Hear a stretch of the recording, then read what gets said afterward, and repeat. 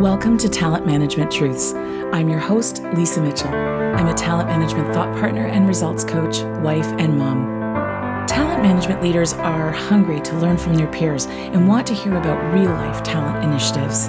This podcast is for and by talent management leaders.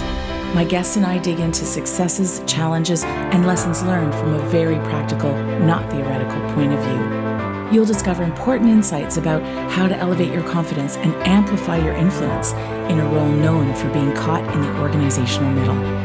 I'm thrilled to have you listening. So let's get going and hear the truth about talent management today.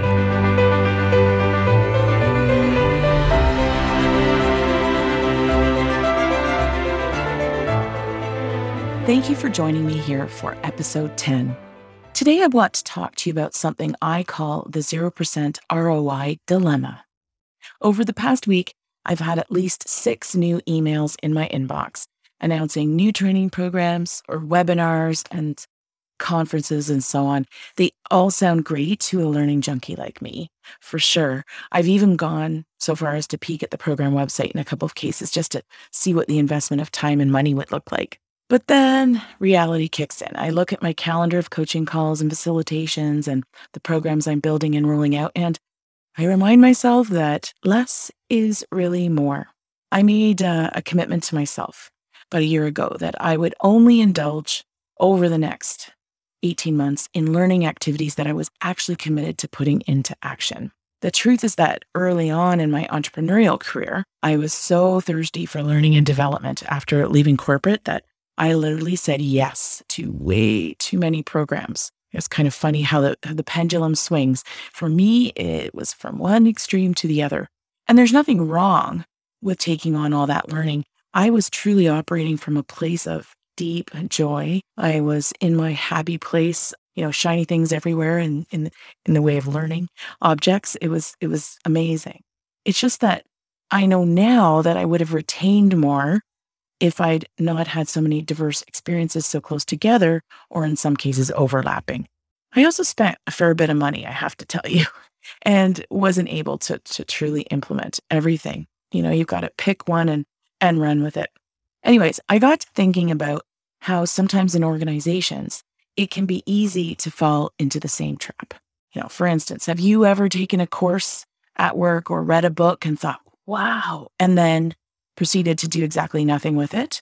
Or have you ever participated in a training program at work that got you really excited and yet, you wanted to implement, but it turned out to be flavor of the month and kind of fizzled and died on the vine? Of course you have. We've all experienced this, me included. Hence, the 0% ROI dilemma is a very real thing. 0% on your learning investment, 0% on your investment of energy and time that could have been spent on so many other important things that are competing for your attention. Sadly, what I've observed is that this throw something at the wall approach, take on too much, is alive and kicking. Many companies are really, coming from a good place and are trying to re-engage with employees after this drawn-out pandemic in the face of the Great Resignation. And there's a temptation to simply get something out quickly in the way of development opportunities. While it's great that companies understand that now is the time to re-engage in employee engagement and learning, there is a caveat. And for me, that caveat is that they must resist the temptation to roll out too many programs and models, or to add new ones to the mix before earlier ones are fully baked in and having an impact. I think that patience and persistence are key. At one organization, I discovered early on that they were regularly rolling out new lingo, new concepts, models, programs, all based on the latest business book the COO had read. So people were confused, to say the least, and frankly, a bit overwhelmed by this barrage of messaging.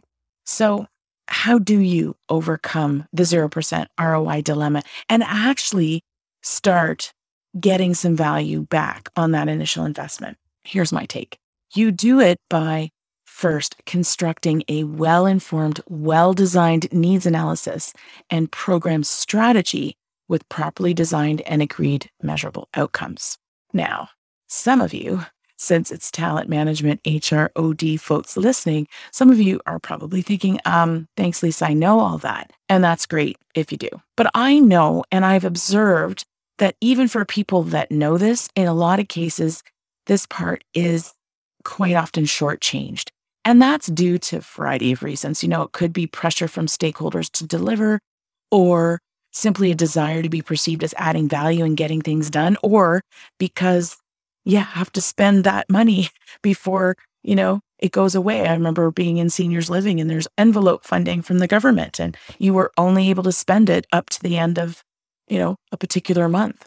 Now, another way you can overcome 0% ROI is reverse engineering your program design and rollout to support those locked down outcomes you wrote in the strategy.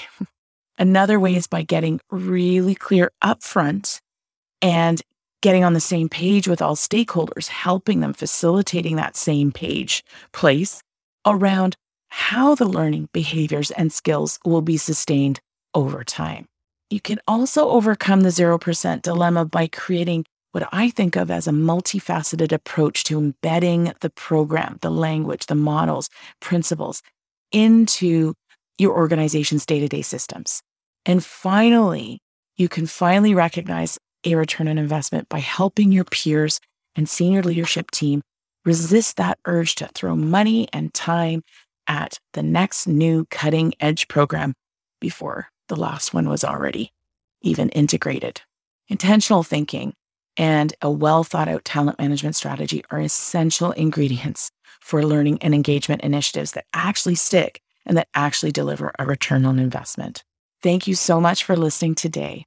I'd love to hear your thoughts and feedback on this topic of ROI. Please feel free to send me an email at lisa@greenappleconsulting.ca. To your success. Thank you from the bottom of my heart for tuning in. If you enjoyed the show, please share it with your colleagues.